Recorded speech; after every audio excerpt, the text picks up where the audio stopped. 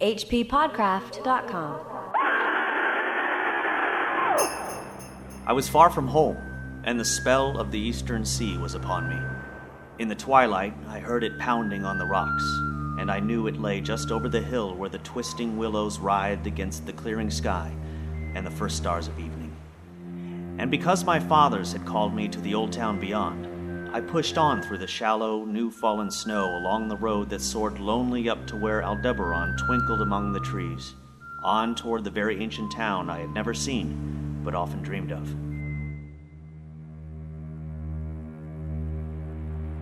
That was the opening of the H.P. Lovecraft story, The Festival. And who was that fellow that read that? That was Scott McDonald.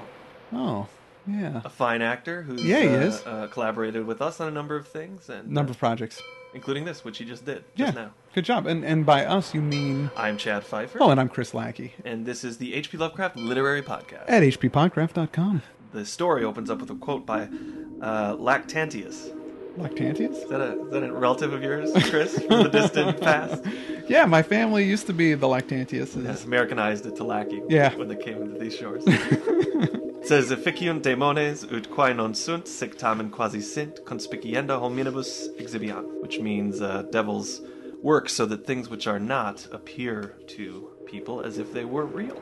Which I assume means we're going to see some unreal things in this story. Wow. Some things that we might think are real, but actually are not. Right. And I just want to give some credit. You know, that translation you just did there was by Kenneth B. Murdoch. It was? Yeah. He worked hard on translating that, Chad, and I think you were just going to pretend that you translated that yourself. Actually, I did translate it myself. You did? With Wheelock's Latin grammar, and then I realized that I didn't have to do that because it was in the annotated book. It is in the annotated H.P. Lovecraft, The Call of Cthulhu and Other Stories. But thanks for busting me nevertheless. That's fine. This is in some ways a Christmas story. It is a Christmas story because it takes place during Yuletide. That's right. Yeah, which is much more ancient than Christmas. That's right. It was the Yuletide, that men call Christmas, though they know in their hearts it is older than Bethlehem and Babylon, older than Memphis and mankind. It was the Yuletide, and I had come at last to the ancient sea town where my people had dwelt, and kept festival in the elder time when festival was forbidden, where also they had commanded their sons to keep festival once every century, that the memory of primal secrets might not be forgotten. Mine were an old people, and were old even when this land was settled 300 years before. And they were strange, because they had come as dark furtive folk from the opiate southern gardens of orchids, and spoken another tongue before they learnt the tongue of the blue-eyed fishers. And now they were scattered, and shared only the rituals of mysteries that none living could understand. I was the only one who came back that night to the old fishing town as legend bade, for only the poor and the lonely remember. Only the lonely. So that's the premise. It's a guy coming home to his family for Christmas. Well, yeah, I mean, it's not really his family so much as it's his people, his ancestry. Does he? I don't remember if he actually mentions where he heard about this. Well, he just says his fathers have told him that this is something he's supposed to do. So, yeah. So it's not. He doesn't have a specific. You know, there's also a bit of a call out to the nameless city in there when he talks about it being older than Memphis, which is kind of the same line that he used when he was talking about that. Yeah, not Memphis, Tennessee. No, even though it is older than Memphis, Tennessee. Right. In a way, though, you could, were you to choose, read this whole story as a metaphor for that experience of going home to see your family for Christmas. Boy, yeah. Because sometimes when you go around the holidays, you know, the extended family's around, and maybe you don't know them that well. That's true. And you can catch glimpses of things that are very disturbing. And you think, boy, these people are related to me. I have some connection to this abhorrent and preternatural gathering. Hey, have you ever seen that site, awkwardfamilyphotos.com? Boy, have I. You know, there's a book that just came out. No. That. Yeah, they just published a book. That's got some Lovecraftian-looking families on that site. Everybody should check that out. It makes me laugh. It has nothing to do with Lovecraft. No, boy, do I love it. Also, you know, if I were a writer of crossover fan fiction, which I'm not, but I do admire people who write things like Trek to the Future and that sort of thing, I would do a Lovecraft Seinfeld mashup with this story. What? The Festivus. I can't be the only one who's thought of that. It would be awesome. I think you are, actually. I think you're the only one who thought of that. You know, Lovecraft also mentions that this place, this town that he's going to is Kingsport. That's right, which we've seen. We visited that before. We did, in The Terrible Old Man. But this time he really fleshes it out. Yeah. And that is as a result to a visit he had to a town in Massachusetts, right? Called Marblehead. That is correct. And he freaking went apeshit for Marblehead. He loved it. He couldn't get enough of it. He went back, I think it said, 7 or 8 times before he wrote the story. Wow. And he got really into going in the back streets. Like, supposedly everything he describes, walking down this, there are parallels to the certain streets. Yeah, he goes into a lot of detail about the town's features, and I think that they do line up with actual town features in Marblehead, which is the reason he liked it so much is because it's a very well-preserved colonial city in the 20s, and he was thrilled to feel like he was in the midst of another time. Right, absolutely. Sort of like when I'm in Tomorrowland at Disneyland. What? I feel as if I'm in the 50s, imagining what the future would be like. Well, you haven't been to Disneyland in a while. No, I haven't. Did they do? They redid it. It's all like 1890s future. Oh, it's like steampunk? Yeah. Oh, I didn't know that. Yeah, it's been like that for 10 years now. Oh, okay. Maybe even longer. Wow. Where have you been? Not at Disneyland. Not at Disneyland. I've been at the saddest place on earth, Lovecraft's Mine. He talks about the route taken by the narrator probably led in the actual town of Marblehead along Elm Street to its junction at Green Street, down to Mugford Street, the extension of Green, to Washington Street at the heart of the old part of town. The market house presumably refers to the old townhouse on Washington Street. So it really is... he's hardcore about this, this place. And well, it kind of makes me want to visit. Me too, absolutely. Yeah. After I read all this stuff, I want to go and find the creepy people. Yeah, well, I like how he says that there were mazes of colonial houses piled and scattered at all angles and levels like a child's disordered blocks. Yeah, I like that. I thought that was a cool line of description. He talks about the gambrel roofs. He really loves gambrel roofs. And he can't get enough of that stuff. And that's colonial. That's like 1600s. Yeah, I don't think they make 1650s or anything like that. Another fun detail in one of these paragraphs. Beside the road, at its crest, a still higher summit rose, bleak and windswept, and I saw that it was a burying ground where black gravestones stuck ghoulishly through the snow like the decayed fingernails of a gigantic corpse. The printless road was very lonely, and sometimes I thought I heard a distant horrible creaking as of a gibbet in the wind. They had hanged 4 kinsmen of mine for witchcraft in 1692, but I did not know just where. So Kingsport had its own witchcraft trials in 1692, sweeping the country. Yeah, or it could be that Kingsport might have been just also amalgam of Salem. Right. Like he's taking Salem and Marblehead and kind of mushing them together. Yeah. Now, as our protagonist goes down the road into Kingsport, he expects to hear some kind of Whoville kind of Christmas merriment. Right. Yeah, but it's really quiet. Yeah. So he thinks, well, maybe they're spending their time in silent prayer as Puritans. Right. There's a puritanical origins that maybe there's still puritanical practices, even though the Puritans didn't celebrate Christmas or Easter. They didn't. Yeah. They didn't like that kind of stuff. But he studied maps of Kingsport, so he knows how to find the home where his people live. Mm-hmm. And he's also been told that they'll know him when he shows up. So he walks all the way through the town and he arrives at his house, or this house, and he knocks on the door, starting to get a little trepidatious. Right. A little anticipation. He's a little nervous, yeah. And an old man opens the door. Yeah, and he says that he doesn't hear any footsteps, to the door, like the guy was just standing right at the door just waiting, and then when he knocks the door, he just opens it. Or he floated over there like a vampire. Oh, right, yeah. And this old man has a gown and slippers and a very bland face. Uh-huh. He makes signs that he can't speak, that he's dumb, and so he communicates using a stylus and a wax tablet. Right, yeah. Which made me think of those old things you get at the supermarket. It'd have a little stick you could write on it, and then you'd peel the wax paper back to erase it, and then smooth it down again. Yeah, you remember those? Yeah, I remember those. I loved those. So I imagine he had that hanging around his neck. They always had like a cartoon on it. Yeah, it'd be like Bugs Scooby-Doo across exactly. the Bugs Bunny. It had nothing to do with whatever it was that you're drawing. It was just a marketing scheme.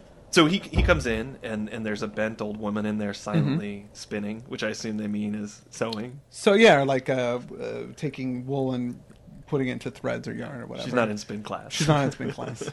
No, I don't think so. And the old man writes for him like, hey, chill out, relax. Yeah, so, maybe you should read a good book. We got some books sitting over here. Some light reading. One of the books? Oh, yeah. The Necronomicon. Of course. Of course, just has that sitting out there for Gus to read. And this is the one that was translated by Olaus Wormus. Good old worm. Olaus Wormus. Now, I hope that's a real person, because if Lovecraft made that up, that is the lamest sounding made up name ever. Yeah, I thought it was a made up name, so I just assumed it. But in a little research, Yeah, it's a real guy. He was a Danish philosopher. He was called Old Worm. But that's the Latinizing Old Worm is Olus. That's like his street name, Old Worm. Yeah, he was a philologist and a historian. Lovecraft thought he made a mistake and thought he was 13th century. Oh, Mr. Lovecraft. So wrong. Mr. Worm, 1588 to 1654. Okay, so but he made a Latin translation of the Necronomicon, yeah. The unmentionable Necronomicon. The unmentionable, which is mentioned in here a couple of times. Yeah, he mentioned it. One thing about that guy, though, the guy that let him in, is he starts to suspect that his face is so bland looking that he's wearing a mask. Yeah, it's not really. It's a wax face because Yeah. he realizes it doesn't move at all. Right. Yeah. And he's got gloves on what he describes as his flabby hands. Yeah. So something weird under the surface there. Something weird's going on. So he's extra creeped out right now. He's sitting in this room. This woman is sitting over there spinning. Mm-hmm. The creepy dude is just sitting down next to him. Then he decides to go ahead and do the light reading. Yeah, he's going to do some blind reading. One thing I think that was funny that he said is, he says, my father's told me to expect weird things, so I guess I'll just get into some weird stuff. I'm here. I might as well read the Necronomicon. Yeah, why not? That's sort of like, I went on a vacation in the Caribbean once, and everybody was going to the spa, which is something I would never do. But I was like, hey, this is what people do when they're on vacation, right? So I went and I got a pedicure. I did. You've never told me this before. I thought, well, I'll get a pedicure. And so, which I've never done before. I probably would never do again because it was just kind of weird. Uh-huh. But I'm doing it, and then they brought over the drawer of magazines, for dudes. And I'm thinking, oh, good. I open it up, and it's stuff. It's like Sports Illustrated, Car and Driver. Right. But I was like, you know what? I'm on vacation. I read a whole issue of Car and Driver while the woman gave me a pedicure. A whole issue? It was just like this, he picked Oh, yeah. the Necronomicon. It is. It's just like that. Yeah. Exactly. You're just getting into it. He gets absorbed in something he's reading. Yeah. Okay. And in a few moments, the old dude goes over to the chest and opens it up. Takes out the clock strikes 11. 11, exactly. The old guy gets up, puts on a robe, gives the old lady a rope. She finally quits spinning. Yeah. And then he It's motions. like his cultist hope chest. And then he motions for our protagonist to come on, we're it's time to go. We're hoofing it. It's time to go. He grabs the Necronomicon and takes it with him. Oh, he does. This is not just for coffee table. No. And they trail out into the old networks of the winding Kingsport roads. And when they leave the house, the two hooded figures and our guy, they see that there's other cloaked figures. They're pouring out from all the other buildings. Yeah. And they have lanterns. Yeah. Yeah. But they're totally silent. Very quiet. Yeah. Amid these hushed throngs I followed my voiceless guides, jostled by elbows that seemed preternaturally soft, and pressed by chests and stomachs that seemed abnormally pulpy, but seeing never a face and hearing never a word. Up, the eerie columns slithered, and I saw that all the travelers were converging as they flowed near a sort of focus of crazy alleys at the top of a high hill in the center of the town, where perched a great white church. I had seen it from the road's crest when I looked at Kingsport in the new dusk, and it had made me shiver, because Aldebaran had seemed to balance itself a moment on the ghostly spire. I love the image of the constellation balancing itself on the top of the church in a way. Yeah. This. They think that this church, well, Joshi specifically thinks that this church was either the first meeting house, which was built in 1648, or the second congregational church, which was built in 1715. In Marblehead. Okay. Yeah. Or it might be a fusion of the two, but they're supposedly they look very similar to what Lovecraft's describing here. So anyway, they go into the church. Yeah, there's an open space around the church, and there's little fires over the tombs, in the churchyard, yes. and the fires don't cast any shadow. So it's yet another weird thing, We didn't hear the guy walking around inside. We don't see any shadow from the flames. He waits till everybody goes into the church. He wants to be the last guy. The last one, yeah. And the old guy kind of pulls at him, just like, come on, let's get inside. Exactly. And he's just like, hold up, I want to be the last one in. And when he goes in, we've got another thing where he looks back. No footprints in the snow. And it gives us a clue to the identity of these cultists. They're ninjas. Either that, or they are elves from Lord of the Rings. Because if you remember, Legolas didn't leave footprints in the snow. Really? There's so many interpretations. I know. Actually, there's two. They're ninjas or they're elves. Or, number 3, you're not even thinking of this. What? Ninja elves. Oh my god! these little clues do lead back to that quote that opened the story, the devil making things appear real that are not really real. Right. So they go into the church. He finally goes in after the old man. Most of the people who have gone in, though, they're not all inside. Most of them have actually vanished. Yeah, they're not in there. They had streamed up the aisle between the high white pews to the trapdoor of the vaults, which yawned loathsomely open just before the pulpit, and were now squirming noiselessly in. I followed dumbly down the foot-worn steps and into the dank, suffocating crypt. Yeah, there's like a little secret passageway, a little trapdoor that leads down into these secret underground catacombs. Yeah, nobody making a noise. They just all kind of squirm really down quiet. there in their robes. And he goes after them, and they go down, down, and down. Into the mountain. Yeah.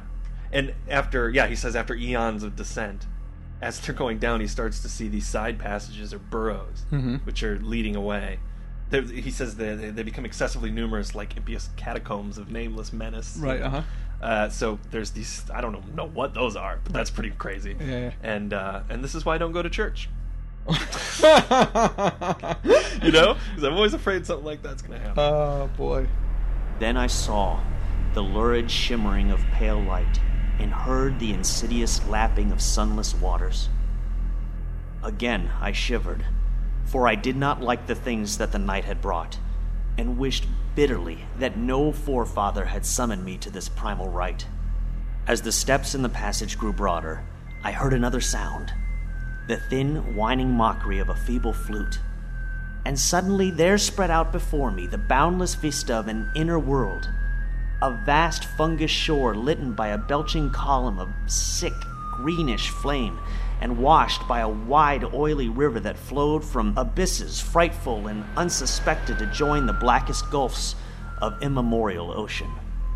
Yet another subterranean, yeah, like a big world. Cavern space. You know, there's all this fun. I mean, it reminds me a lot of Rats in the Walls. Yeah, but this one's got amenities. There's an oily river.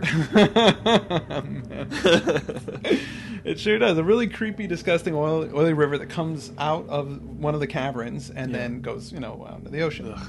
And there's a flute player. Yeah. Somebody's rocking out, probably a little jazz flute, I'm thinking. Yeah. What is he's obsessed with flute playing. Well, I mean, this is, again, ties into the whole Azathoth, Nyarlathotep in Rats in the Walls, idiot god and the flute player keeping him busy and stuff. It's more of that stuff. I suppose that flutes are kind of the more primal instrument you can make, because they really are just a tube with some holes in it that you control air through to make different noises. I mean, people have been making flutes forever, I reckon, so maybe that's why. He also seems to have something against vegetables, because he always talks about overripe, disgusting veggies. So the people start doing their ancient, horrible rite. Right. They worship at some fire, they throw some vegetables into the water. And he starts to hear some kind of fluttering off in the distance, which is not good. The old man comes to the front of the group, and he starts doing all sorts of things, and everybody follows. And I like that our guy does, too. Well, there's this big thing of this green flamed pillar that doesn't cast any shadows. Yes. And no heat. Right. It's just this really creepy green flame, and that's part of the ritual. It's like kind of the center of it. It's a very bizarre scene. My older brother's Catholic, and I'm not, but I went to Catholic Mass with him once, and I felt like this because everybody was doing their genuflecting and jumping up and down and going, I didn't know what was going on, but I was trying to keep up with it so that nobody knew, I failed miserably.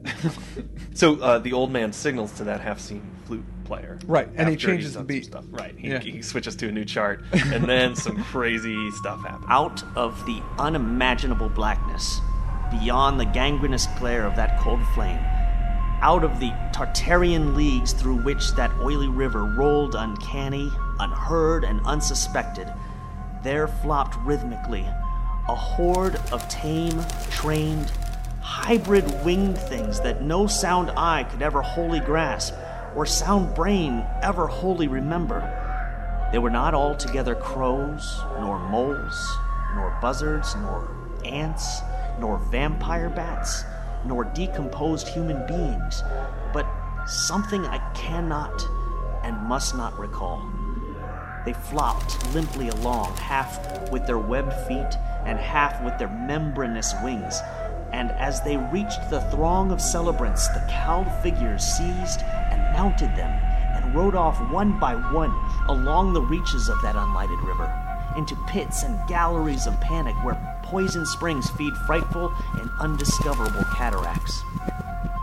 What? What the hell is going on here? Like, That this is crazy. This is crazy. Well, I mean, this description, for me, when I read this, I recognized that it is the Byakhee. You know, it's a description that they use in the, or Byakhee, in the Call of Cthulhu role-playing game is when I first came across this. Okay. But doing a little research, Lovecraft didn't, I think it's August Derleth that's called it a Byakhee. Like, They called these things, they called gave these, them a name. Yeah.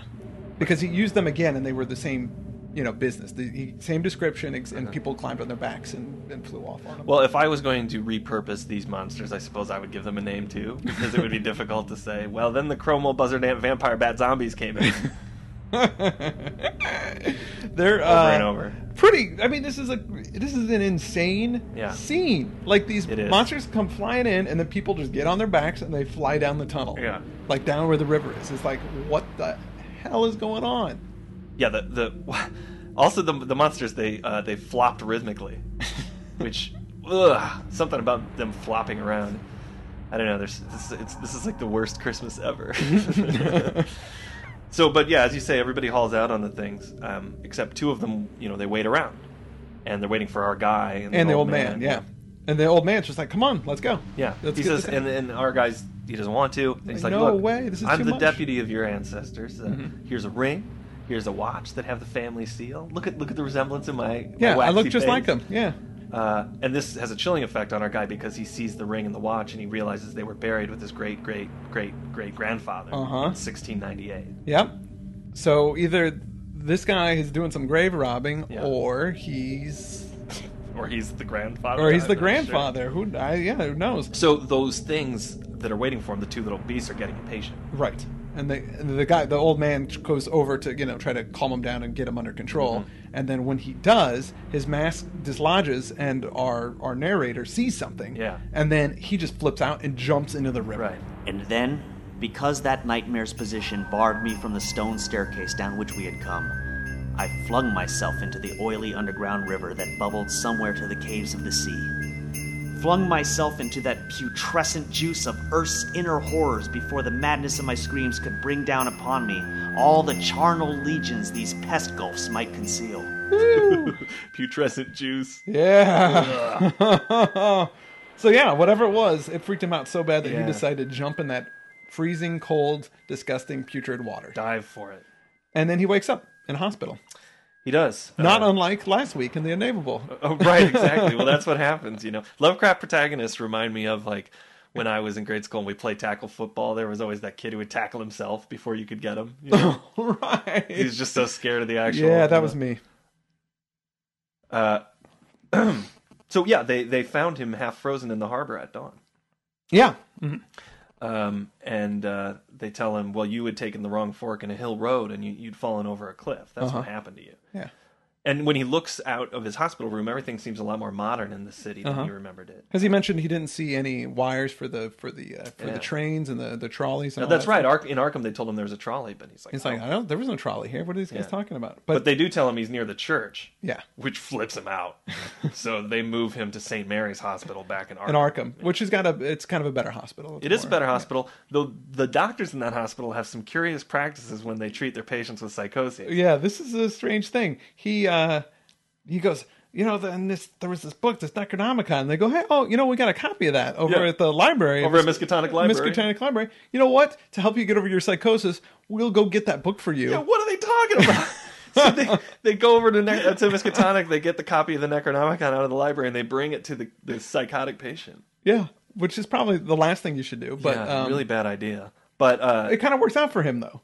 It works out in a way, yeah. Because he looks at it and he goes, yes, this is the book I saw. This is the exact same thing. And he remembered, everything he, found for it. Because there was a certain passage in there that he'd read before. Uh-huh. And he remembers it. Yep. Which means that that all really happened. And the passage says, "The nethermost caverns," wrote the mad Arab, "are not for the fathoming of eyes that see, for their marvels are strange and terrific.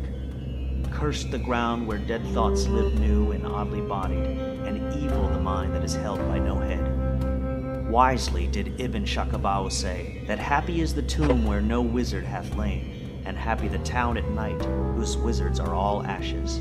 For it is of old rumor that the soul of the devil-bought hastes not from this charnel clay, but fats and instructs the very worm that gnaws, till out of corruption horrid life springs, and the dull scavengers of earth wax crafty to vex it, and swell monstrous to plague it. Great holes secretly are digged, where earth's pores ought to suffice, and things have learnt to walk that ought to crawl.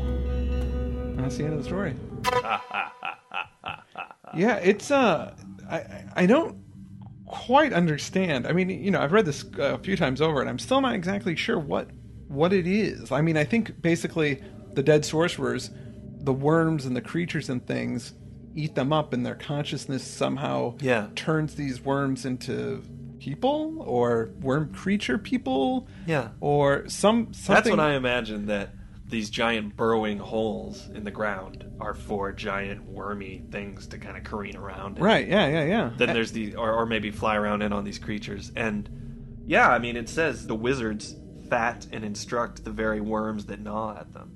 Right, no, well, yeah, it's not made from the clay, but it's made from fats. And then the devil, or whomever, instructs the worms to eat the fat. Yeah. Well, no, they fat the worms up on their own bodies, and then they kind of, because of that, they're able to instruct them, and that corruption gives... I don't know, man. I think that they're... From the way that he describes the fleshiness and the preternaturally softness and stuff, I imagine that they're all these worm people with wax masks on. And which is really gross and creepy. And, it's and cool. Awesome. Yeah. It's really cool. Good job, Lovecraft. That's what I say. But this is a good story. I mean, I was into it. And normally, a lot of the descriptive flowery stuff sometimes turns me off, but I was really into it in this story. Yeah, I didn't think it was too overdone. No. He didn't have a ton of gothy language in here. I mean, you could tell that he's really interested in the architecture of the town. When it was sort of like Music of Eric Zahn, where he described the hill where their apartment complex was. Where his building was, in Music of Eric Zahn had that same kind of rich architectural description that really conjures up this town from out of space, out of time. Out of space, out of time. Yeah. Yeah, it's pretty cool. But it was written in October of 1923, but it wasn't published until 1925, January, Weird Tales. One of the interesting things about this is Lovecraft mentions that there was a book that kind of inspired him. It was Miss Murray's The Witch Cult of Western Europe. Mm-hmm. Now, this book was kind of a big deal. A lot of people have sort of debunked it, but it made kind of a big splash at the time. In Miss Murray's theory was that witchcraft and goddess worship and paganism, they weren't just random things, but they were all connected. They were like, you can follow it back to before Greece, before ancient Greece, and and Isis worship and Hera worship, and they were all the same thing, and they just got changed. They all come from the same source. And she used a lot of the words that are now used in common Wiccan practices, things like the Coven and Esbat and the Wiccan Wheel of the Year and the Horned Godare, like all these things. And she wrote this... I've heard all those words because my other brother's Wiccan. So when I went to his... No, that's not true. But there was this guy, Gerald Gardner, who in the 1950s publicized Wiccan and said it was like this ancient religion, like, oh yeah, when she was writing about that, it's this is the true religion that all those other things are based off of. Right. And the guy was just taking her stuff and then saying that it was older and then using all these words and these practices. So modern Wicca really has a lot to do with this Gardner guy, Gerald Gardner, and Miss Murray. So people who are Wiccan are actually worm people. No, you got that all wrong. But Lovecraft got inspired by this because I'm a good listener. Lovecraft got inspired by this because the idea of this old religion that all these other religions are mimicking got him thinking, and that's what this is kind of about. Okay, no, it's pretty neat. Yeah, I think it's totally cool. There you go. I really liked the festival. It's that last paragraph that really gets me.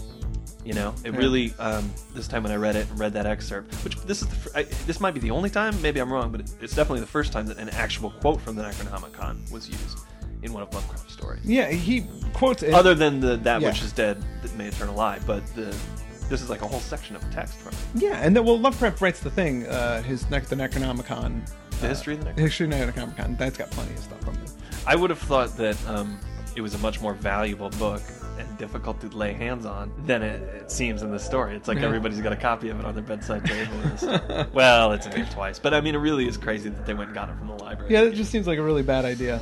Nuts. Well, what are we doing next week? Next week, we are doing Under the Pyramids, which was originally called Entombed with the Pharaohs. Entombed with the Pharaohs. Or Imprisoned with the Pharaohs. Imprisoned with the Pharaohs, yeah. Yeah. When I read it was called Imprisoned with the Pharaohs. Yeah. So I don't know what the story of that title change is, but we'll probably get it. Well, the protagonist of that story is Mr. Harry Houdini. That's right. He ghost wrote that one for... Which is pretty exciting. And we're having our guest host is coming back. Andrew Lehman will be with us next week. So it's going to be pulpy sweet. It will be delicious. I don't know if you know about Hulu. No, I don't want to advertise or anything. The site, Hulu.com. Hulu.com, HULU.com. I do. That's how I watch my television. Yeah, but it's pretty awesome. But they've got a lot of old stuff on there, and they have the old night galleries. Yeah. And there are 2 Lovecraft adaptations on the night gallery. Oh. And a third one, which has got Carl Reiner in it. It's called the last lecture. The last lecture of Professor Peabody. Oh, okay. And I've seen that one. Yeah, it's pretty cool. It's like basically he just gets the Necronomicon and he says this is all a bunch of hokum. It's ridiculous, and he reads from the Necronomicon, and then the whole class kind of you see their reaction after he's done reading it, and they look back and he's turned into this like horrible, like weird monster thing. He's like a spaghetti monster. He's like a spaghetti monster, and then he just goes class dismissed, and that's like the whole end of it. It's really weird. I haven't watched Cold Air yet, but I did watch Pickman's Model, which is another one. Oh, Cool Air, yeah, sorry. Yeah. But I have watched Pickman's Model, and is it good? Well, it's definitely interesting, and it was a little creepy at points, but the costumes are really crappy looking. Yeah. And it's really overly lit. Like everything's really bright. Right. But it's sort of interesting. They put a female character in there, obviously, because, you know, you got to have a woman in there. You want a sausage fest. And it was kind of creepy, and there was all this kind of, the hints of the ghouls and all that stuff. But then the ghoul actually shows up, and it's like one of the worst costumes ever. And it's just this monster that's grabbing the guys. But then the end of it was kind of scary. Really? Yeah, it was pretty creepy. Go watch it. So I would recommend everybody go. It's free. Hulu's free. Go check it out. Enjoy some night gallery. I'm still laughing that the work of Lovecraft is indeed a sausage fest. Maybe that should be a critical essay. I'm going to write a critical essay called Lovecraft, the Sausage Fest Maker. Look out for it, folks. HPPodcraft.com